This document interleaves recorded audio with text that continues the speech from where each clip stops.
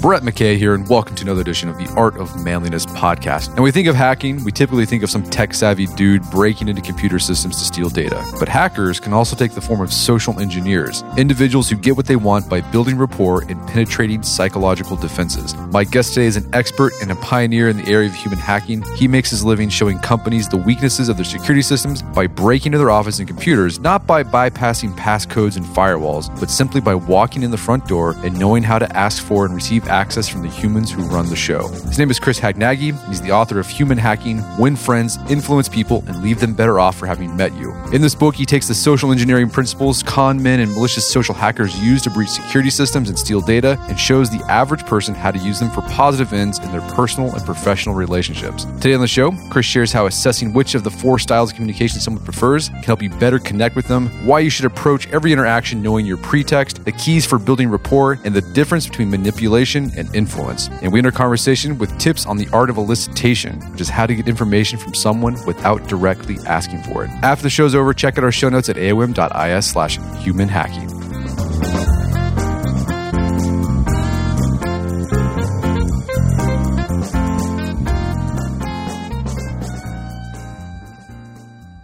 All right, Chris Hadnagy, welcome to the show.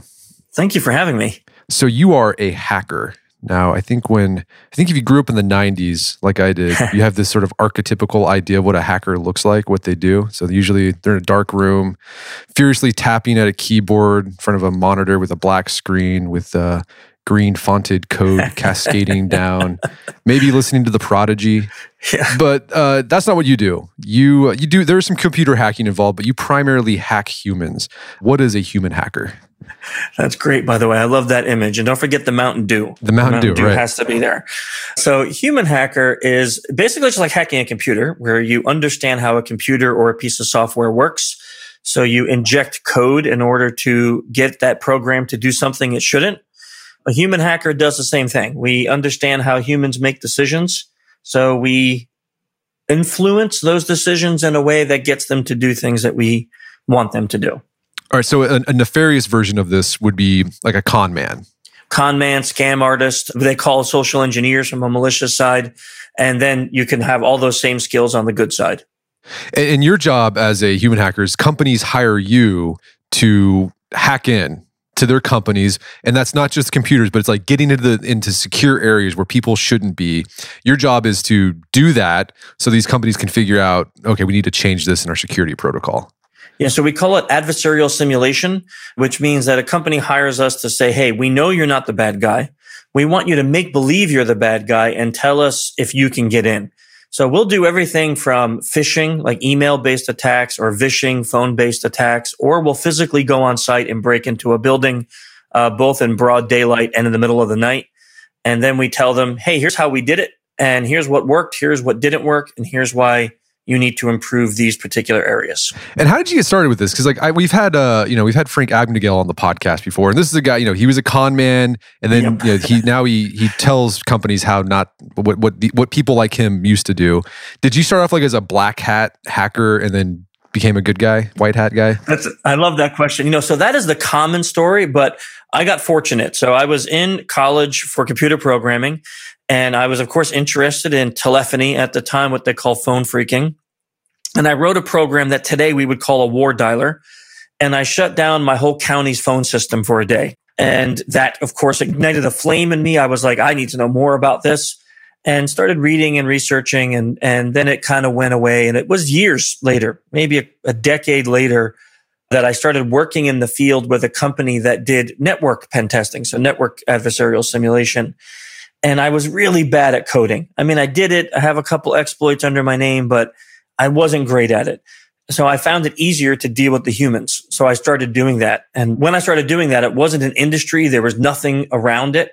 So I actually wrote the world's first framework for social engineering, and that formed my company. So it's kind of a quick version of a long story, but that's how I ended up doing this for a living, is I actually helped create the industry that does it now.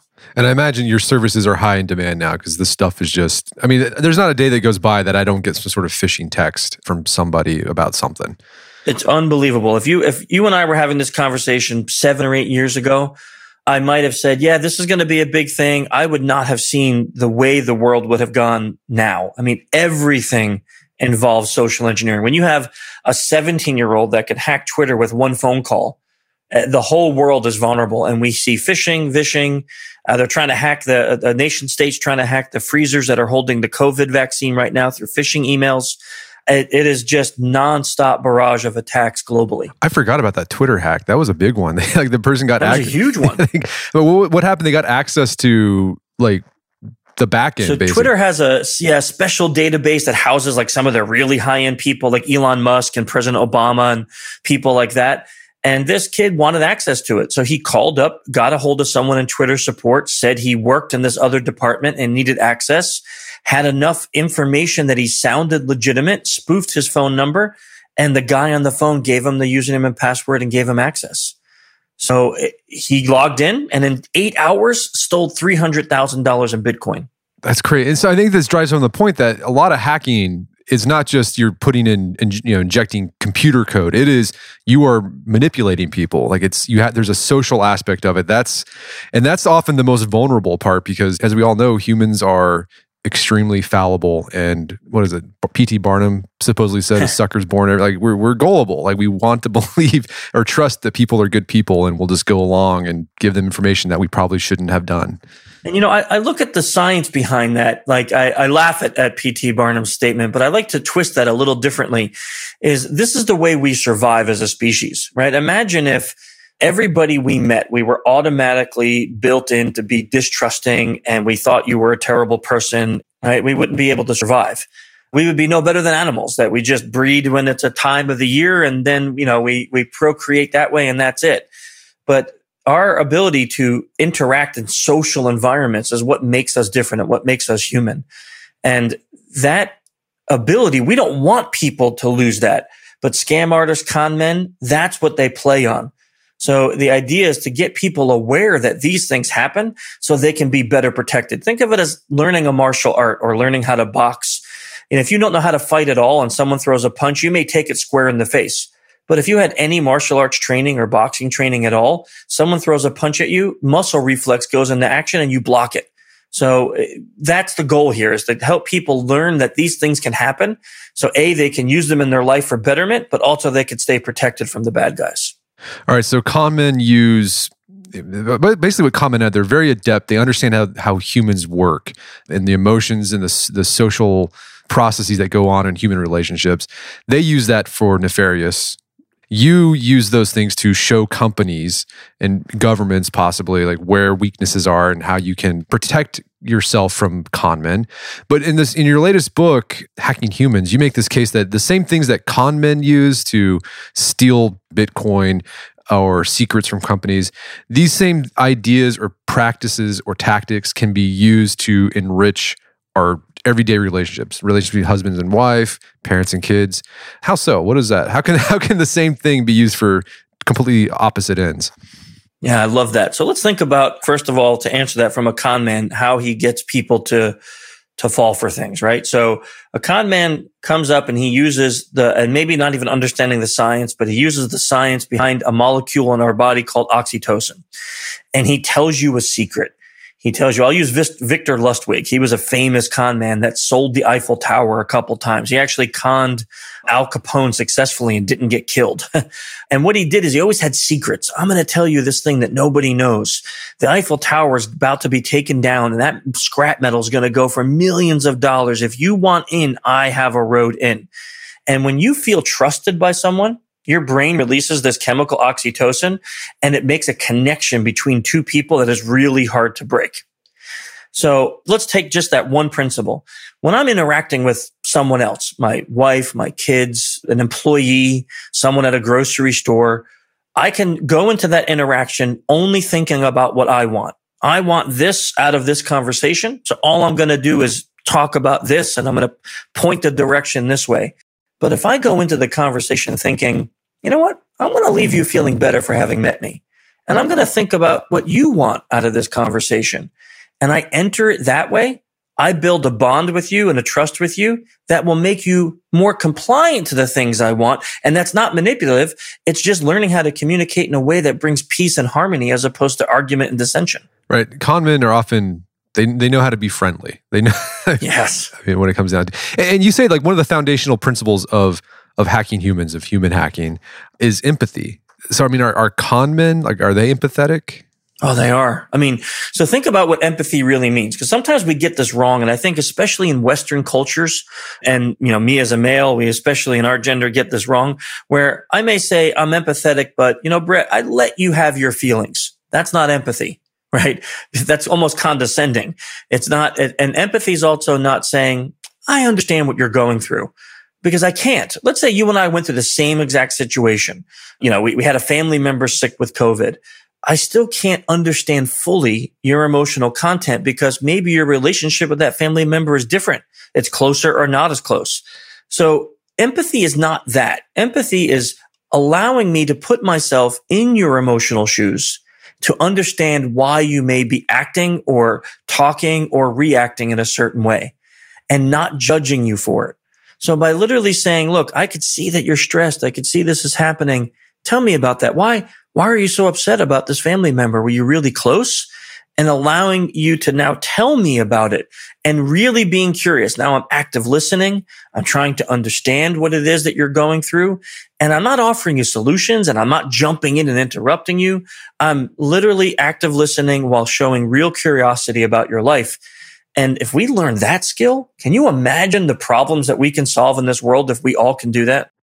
So a big part of gaining more empathy so that you can to work with people and persuade them and influence them effectively and get along with them is you got to understand their personality and where they're coming from. And you talk about in the book, dedicate this chapter, that you can get like a rough idea of someone's communication personality style by running through what's called a DISC assessment. What is a DISC assessment, and like what are the categories you're trying to figure out as you're running through this assessment on a person?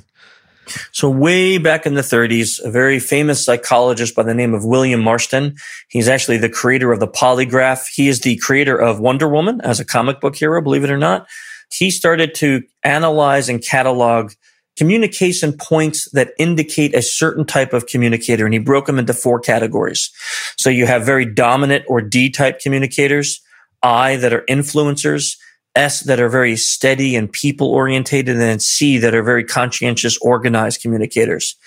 And when you look at someone, and you can look at them just from across the room as they communicate with friends, family, employees, or the pictures they have, their social media, any of those things can indicate what kind of a communicator that is. Now, if I understand the type of communicator you are, and I'm trying to influence you, whether it's for good or bad, I can come up and communicate with you in the way that you desire. And if I do that, your brain will automatically reward you with dopamine, and that will be related to me. So you'll feel good because you're getting something that you like and enjoy, and I'm the reason you're getting it. So you're going to be more compliant with the things that I ask for. Is the color code based on this? I've done the color code. Yeah, so it's book. Similar. It's very similar to that, right? So, and because the reason I like this, like let's say over Myers-Briggs, is you really can't teach someone to do a Myers-Briggs profile on the fly, right? I can't look across the room and go, you're an INTJ. That's like impossible. But with DISC, you can just take a few seconds, even a photo or a screenshot of their social media, and we can clearly indicate what kind of a communicator that person is. And even if you can just get it into 50% of the quadrant, you have a better chance of communicating with them in a way that will make their brains reward them. And that goes well. And think of this from not an attacker standpoint. Imagine you have to go talk to your spouse about something difficult.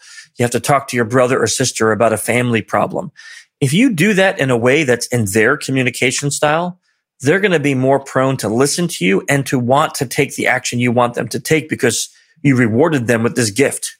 Right. So if they're a dominant style, but you try to approach them like an influencer style where you're trying to like, hey, what's going on? And they're gonna be like, you're beating around the bush. Like, what do you want? Get to the point. Right. So that'd be an example of 2 conflicting communication styles. And you'd want to be just to the point. Hey, I need, the example you use throughout your book is I need $10,000 for help with mom's health care or something like that. Just say that. If they're dominant, you just say, hey, I need $10,000 from you. Yeah. And if I'm an I, like you said, and I'm all jovial and jokey and I don't get to the point really quick, and my sister is that D communicator, and I'm there at the table like, look, I really need to talk to you about something important, but hey, first, how's life going? That's a great color, this and that. She's now getting irritated because she's waiting for me to get to the point. So by the time I get to the point, her emotional content is now irritation, less likely to comply. Whereas if I were to start the conversation off with, look, the reason I asked you here today is I have something really serious to talk to you about, Mom, and it's going to cost us as a family a lot of money, and I need to know how we can work together to make this happen. So I looked into this home and they want $10,000. What can we do to make this work together? Now I've presented the problem, given her options, asked her for help, and I did it without all the fluff. She's more readily going to be able to speak to me with empathy, compassion, compliance over if I used my communication profile to chat with her. All right, so talk about dominant, we talk about influencer. Steady, is that more just like you care about the relationship? Like what is it?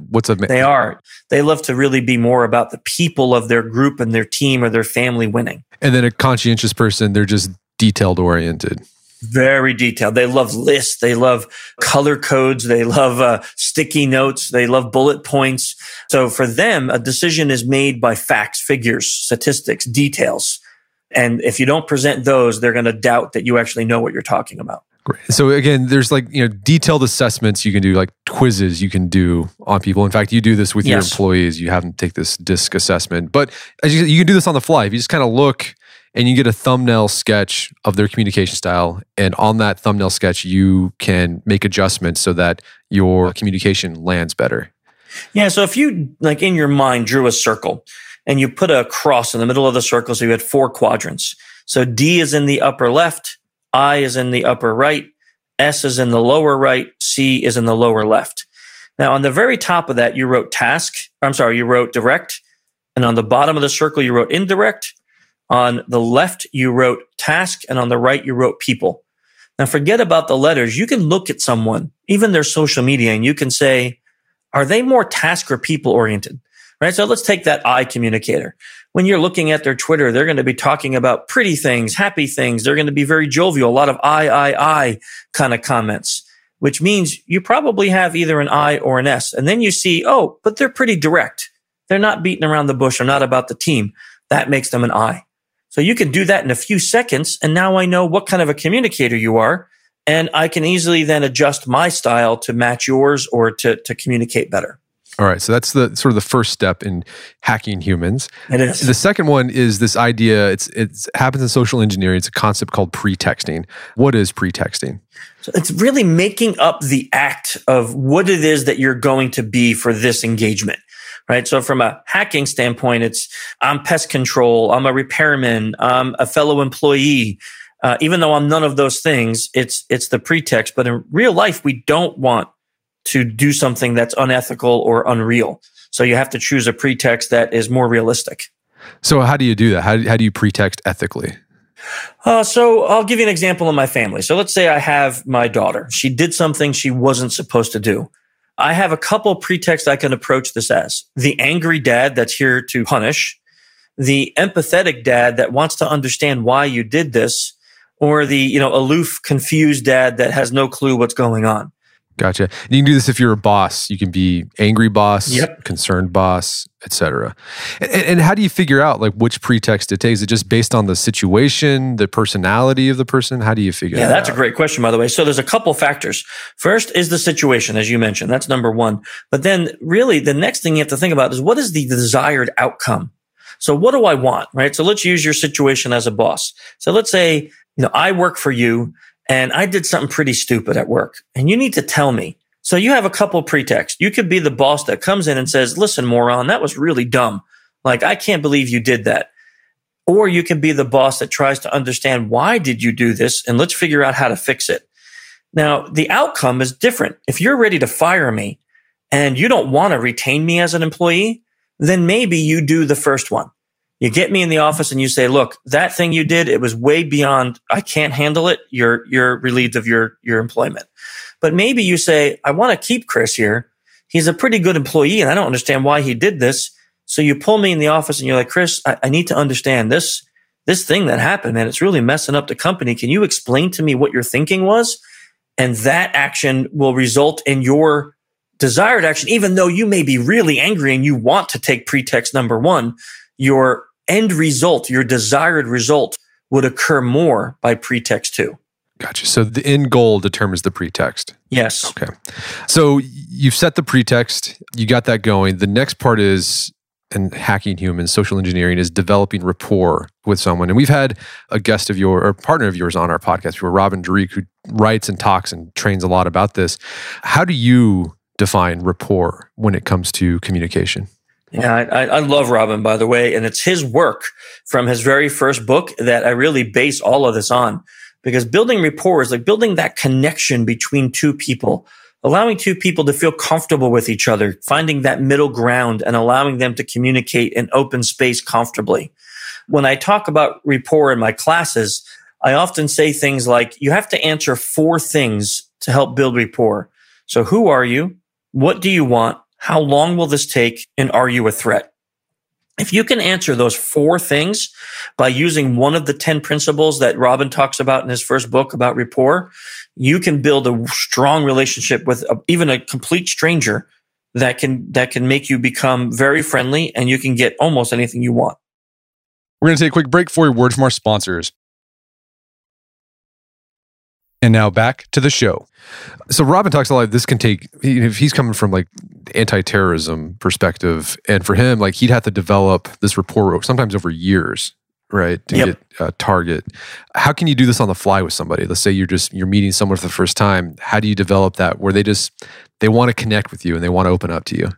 Yeah. And let me just state something about why with Robin it would take that much longer. It's the level of the ask is determined by the level of rapport, right? So if you and I just met, right? So we just met for the first time, and let's say we're in person, even though we're not, and we're friendly, we're having a nice chat, but we're not at that level of rapport where I can be like, "Hey, Brett, you want to come over and help me move all the furniture in my house? I need a strong back," right? I can't do that because we're not there yet. Our rapport is not at that level. So what Robin is asking his targets to do is basically become a source for the government that's not theirs. You need a pretty big level of rapport to make that ask. So in my accounts, my rapport generally when I'm breaking into a building, I just need you to like me enough to let me through and not stop me for the next 5 minutes. So I don't need you to be my best friend. I don't need you to fall in love with me. I just need slight rapport. So I generally do that through something that we call active listening, which is when you really show an interest in a person, they feel liked. And when they feel liked, they release dopamine and oxytocin. That brain soup makes them feel really compliant with the things you're asking. And it makes them easier to trust you because no one thinks that a nice guy can do anything wrong. So if they trust you and like you, they'll think that you're not nefarious and that they'll let you in. So just be friendly. Rapport is all about being friendly. It is. Be friendly and be interested in the other person. See, people quickly know when you're there just for your goal.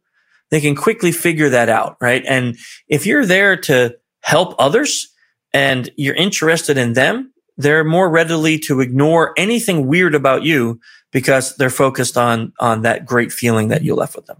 And how do you do this, like in say a close relationship, like with your kid? Like what would rapport building look like that? Say your kid did something wrong and you got to talk to him about it. Yeah. You've got the pretext. You figured, okay, I'm going to be kind, understanding dad. Now my kid's upset. He's probably angry at me. He's going to push back. How do I break that barrier and develop some rapport between the two of us for this conversation? That's a good scenario too. So we first may have to look at the situation. And we say, okay, what is this? So let's use, my son, he did this thing. I think I tell this story in the book. I do tell the story in the book. He got into a fight at a party and he didn't want to talk to us about it because he was embarrassed. So the rapport building for me has to be first, hey, tell me, how did it go last night? Did you have a good time? Oh yeah, I did this, and this. Oh, that's great. And you have a conversation about the things he liked. What that does is that gets him in his mindset of, oh, I'm telling dad all about the great things, the people I hung out with, the games we played, they had this kind of music, oh, I ate this food. Now when his mindset is in a place of comfort, I say, so, hey, what happened between you and Stuart? And now all of a sudden, he is less uncomfortable, and he's like, well, something happened bad. We got into a little scuffle. Oh, really? That's a shame. Tell me what happened. And now I don't change my tune. Like, as soon as he tells me, I don't go, what? You did what? I still keep with that same pretext, because you never break pretext. And I'm like, oh man, I'm sorry to hear that. What happened? And you become that active listener. He feels like, okay, Dad's actually not mad. I can open up a little more. And if at any point during that I break pretext and start being like, what the heck is wrong with you? He's going to shut right back up and not want to open up to me. So it's, once you choose that pretext, you got to stick to it. And let's say he was completely in the wrong and punishment needs to occur. Well, my goal of this conversation wasn't discipline. My goal of that conversation was to find out facts. So let me keep my pretext. And at the end of it, I say, Colin, this sounds like a pretty bad situation. We're going to have to talk about what we need to do. But I can see you're pretty emotional. Why don't we, stop for now, and we could talk a little bit later about how we have to handle this situation. Now I end the conversation with rapport, with keeping my pretext. He sees I never broke that. I let the emotion pass. We come back a little bit later and say, okay, Colin, thanks for talking to me about that. Now we need to talk about how we're going to fix this. Obviously you may have to go apologize and blah, blah, blah. And we go through some steps, but I didn't break the pretext of that compassionate dad and jump into a new pretext just because I felt I had to. When you do that, and communication, trust, rapport, it gets built, and you can have long-term effects on you, your family, your employees, stuff like that for a very long time. Gotcha. All right. So we've pretexted, we've built rapport. And let's say in this conversation, we're trying to persuade, right? So we've got a child who's staying out past curfew, and we want to persuade them by not using coercion necessarily, but gently nudge them so they can start complying with the curfew. How does that look like? What are some skills that you use as a social engineer that can be used in everyday social interactions? Yeah, so that's another good scenario. So the worst time to talk to get compliance from your kids is after they've right then done the bad thing. Right? They're less likely to be compliant with that. So what I would normally say is, when you're having a problem, your kid's coming home past curfew, he's done it a few times. So maybe you're sitting there one day at the dinner table and you start a conversation. Say, hey, I'll use my kid again. Colin, he's older than this now, but I can use a scenario when he wasn't.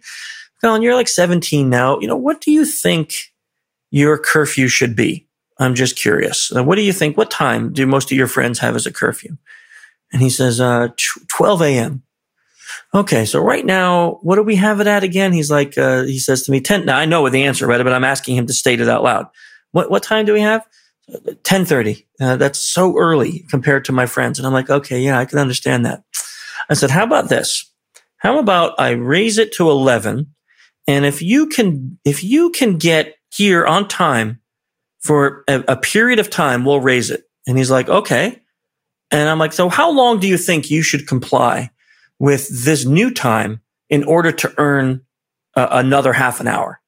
I'll say that to him. Now I'm asking him for his opinion. You tell me how long. And he'll be like, how about 1 week? And I'm like, well, you don't go out every night.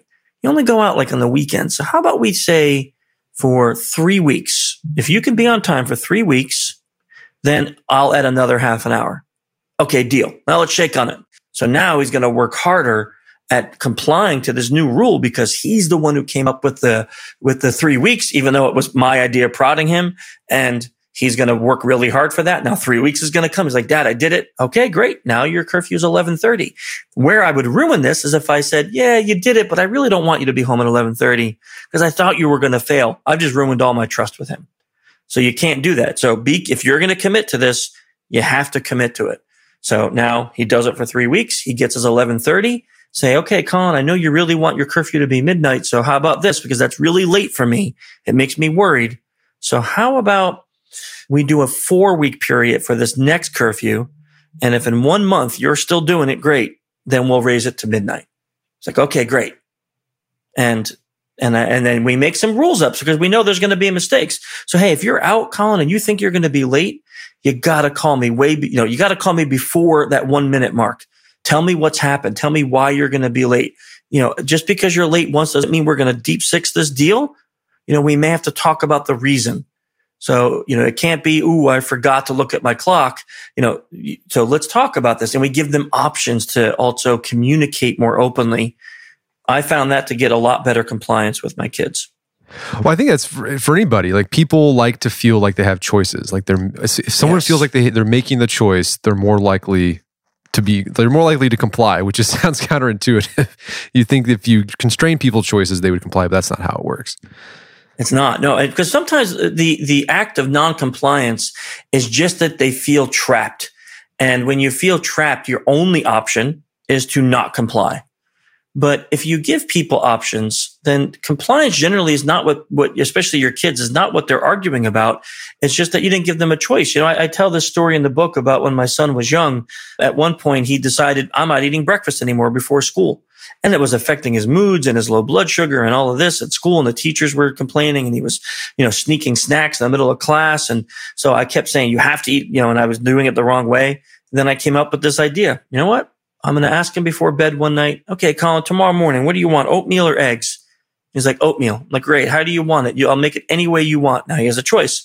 I want it with honey and, brown sugar. Okay, great. Done.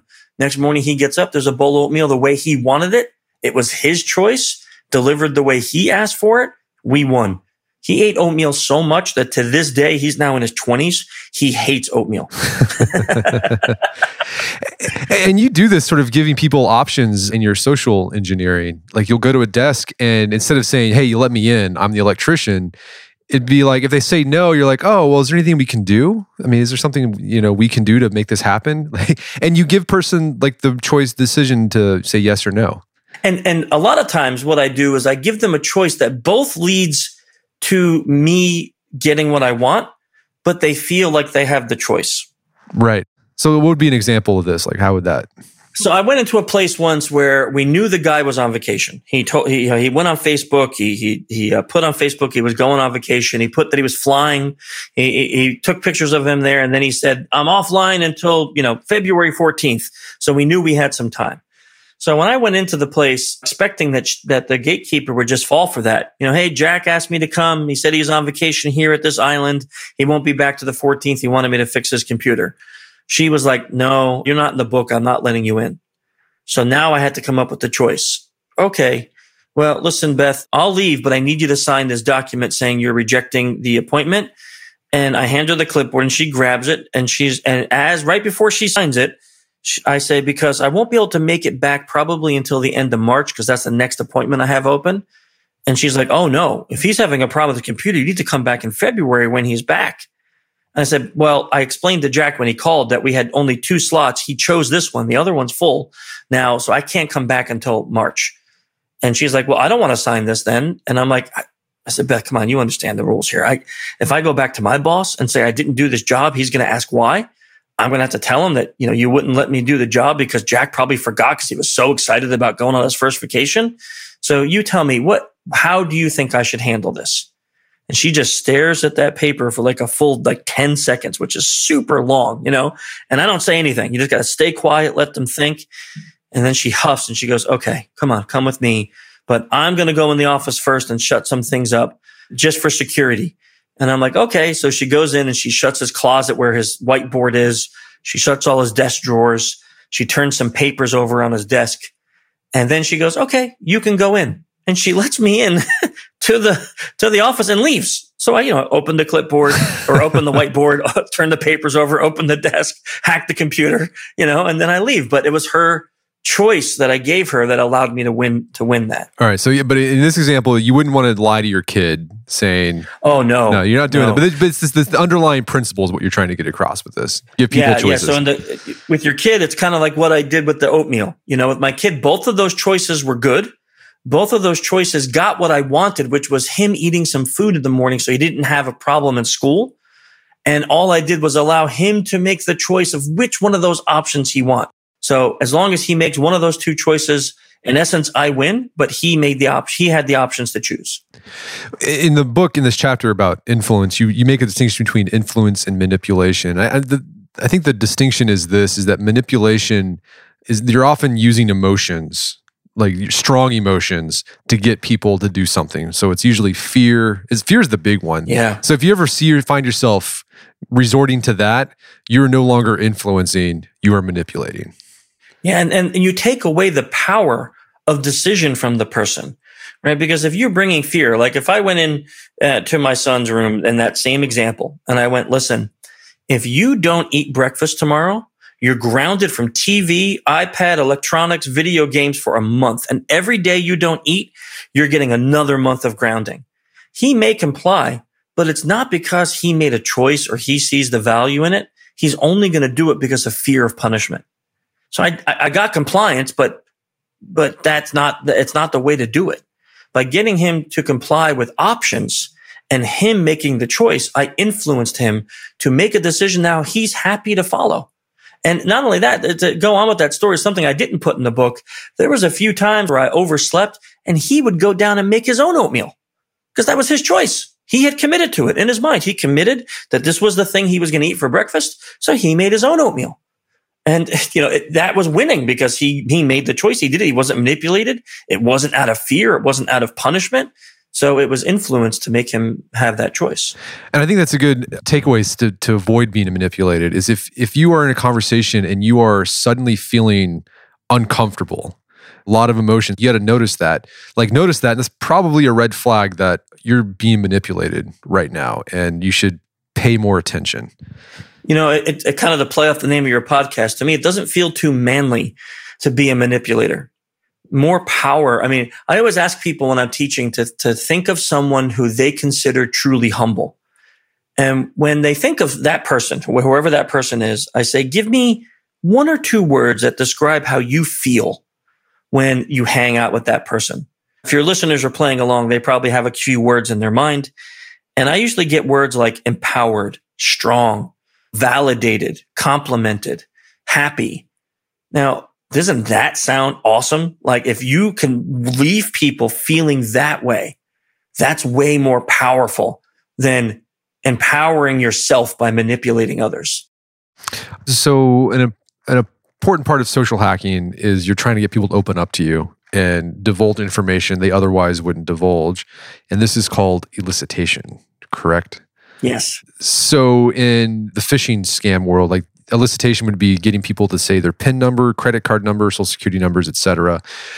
What does this look like if you're trying to just talk to someone in an everyday relationship? So sometimes I want to find out information about, let's say an employee, like why were they in a bad mood this morning? So-and-so came to work and man, she was in a really bad mood and she was snappy with people. She's normally really jovial. So again, my pretext, I can go up to her and say, hey, what's wrong with you? You're kind of being snappy today. That would be one way. I may embarrass her or call her out, make her feel bad, or I can have a conversation with her. So an elicitation conversation may be something like where we're at the coffee pot, right? We're getting coffee and at the same time. And I'm like, oof, man, I really need this. This is like my third cup. I had a rough night. I woke up on the wrong side of the bed this morning. So if I say anything stupid, please just, forgive me. And that conversation may elicit her now to say, yeah, me too, man. Got in a fight with my husband this morning. Just put me in a bad mood. On the way here, I hit a squirrel. You know how much I hate killing animals. Just kind of wrecked my whole day. Just in a total bad mood. I got the answer I wanted, but I didn't have to ask the question. That's elicitation. Right. To get a secret, share a secret. Yeah.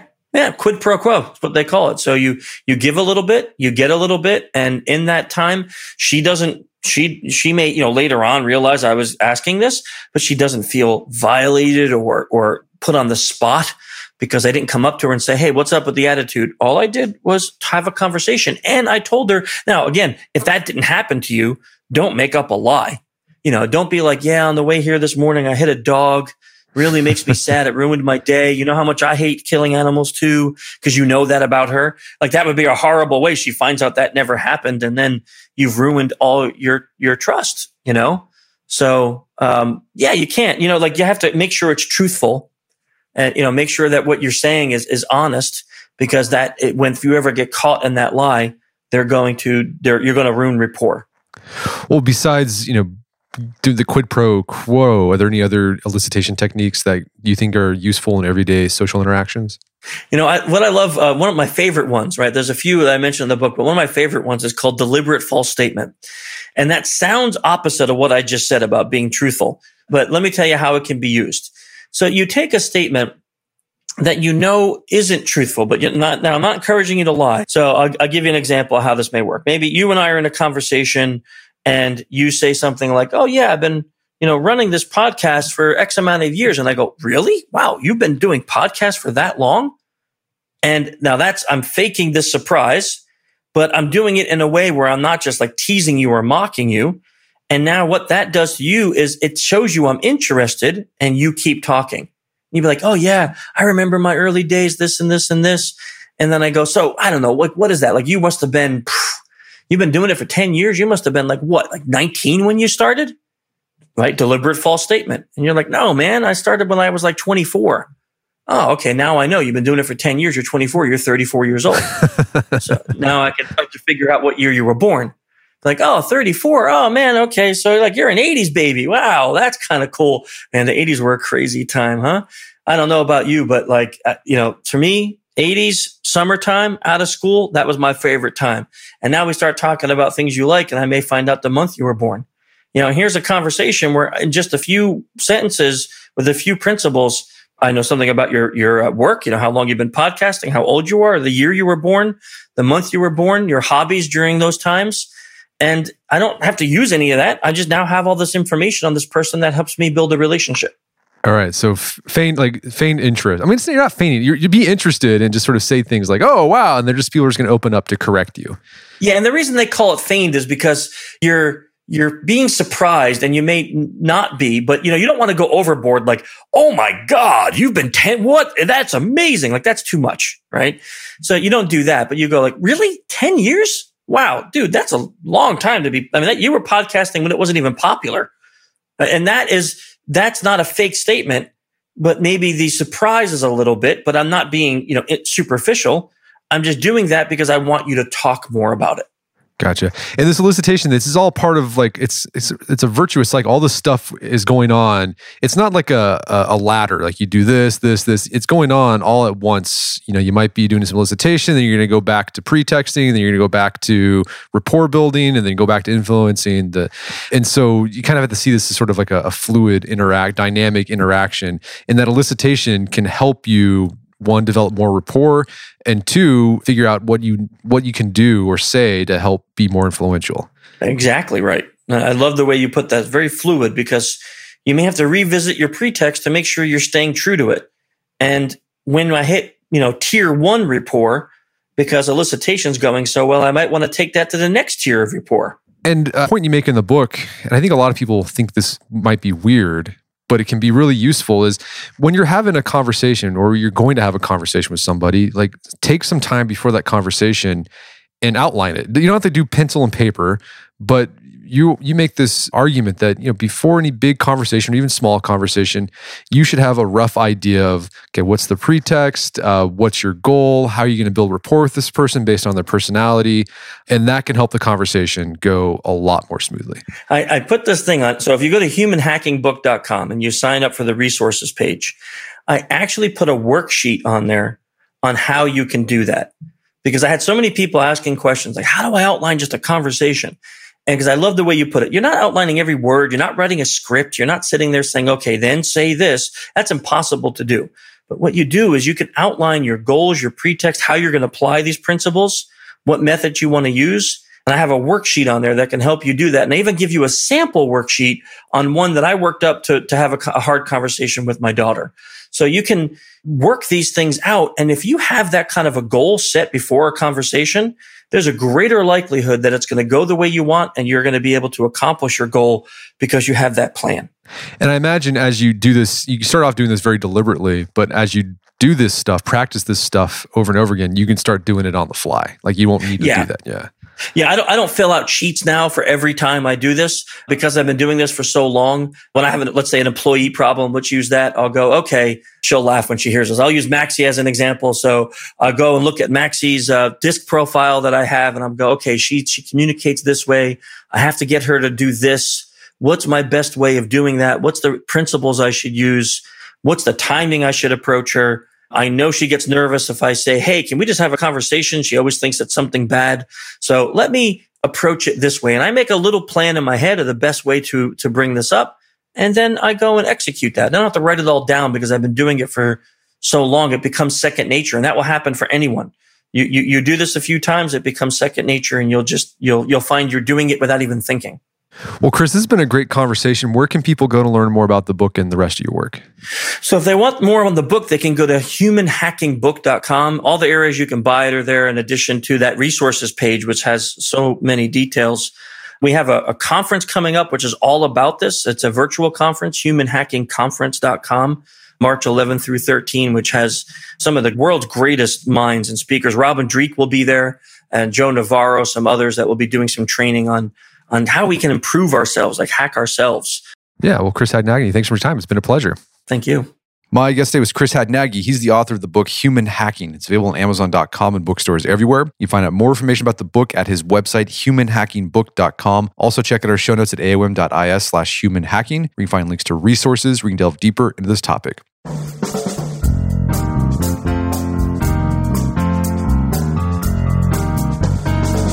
Well, that wraps up another edition of the AOM podcast. Check out our website at artofmanliness.com, where you can find our podcast archives, as well as thousands of articles written over the years about pretty much anything you think of. And if you'd like to enjoy ad-free episodes of the AOM podcast, you can do so on Stitcher Premium. Head over to stitcherpremium.com, sign up, use code manliness at checkout for a free month trial. Once you're signed up, download the Stitcher app on Android or iOS, and you can start enjoying ad-free episodes of the AOM podcast. And if you haven't done so already, I'd appreciate if you take 1 minute to give us a review on Apple Podcasts or Stitcher. Helps out a lot. And if you've done that already, thank you. Please consider sharing the show with a friend or family member who you would think we get something out of it. As always, thank you for the continued support. Until next time, this is Brett McKay, reminding you all to listen to the AOM podcast, but put what you've heard into action.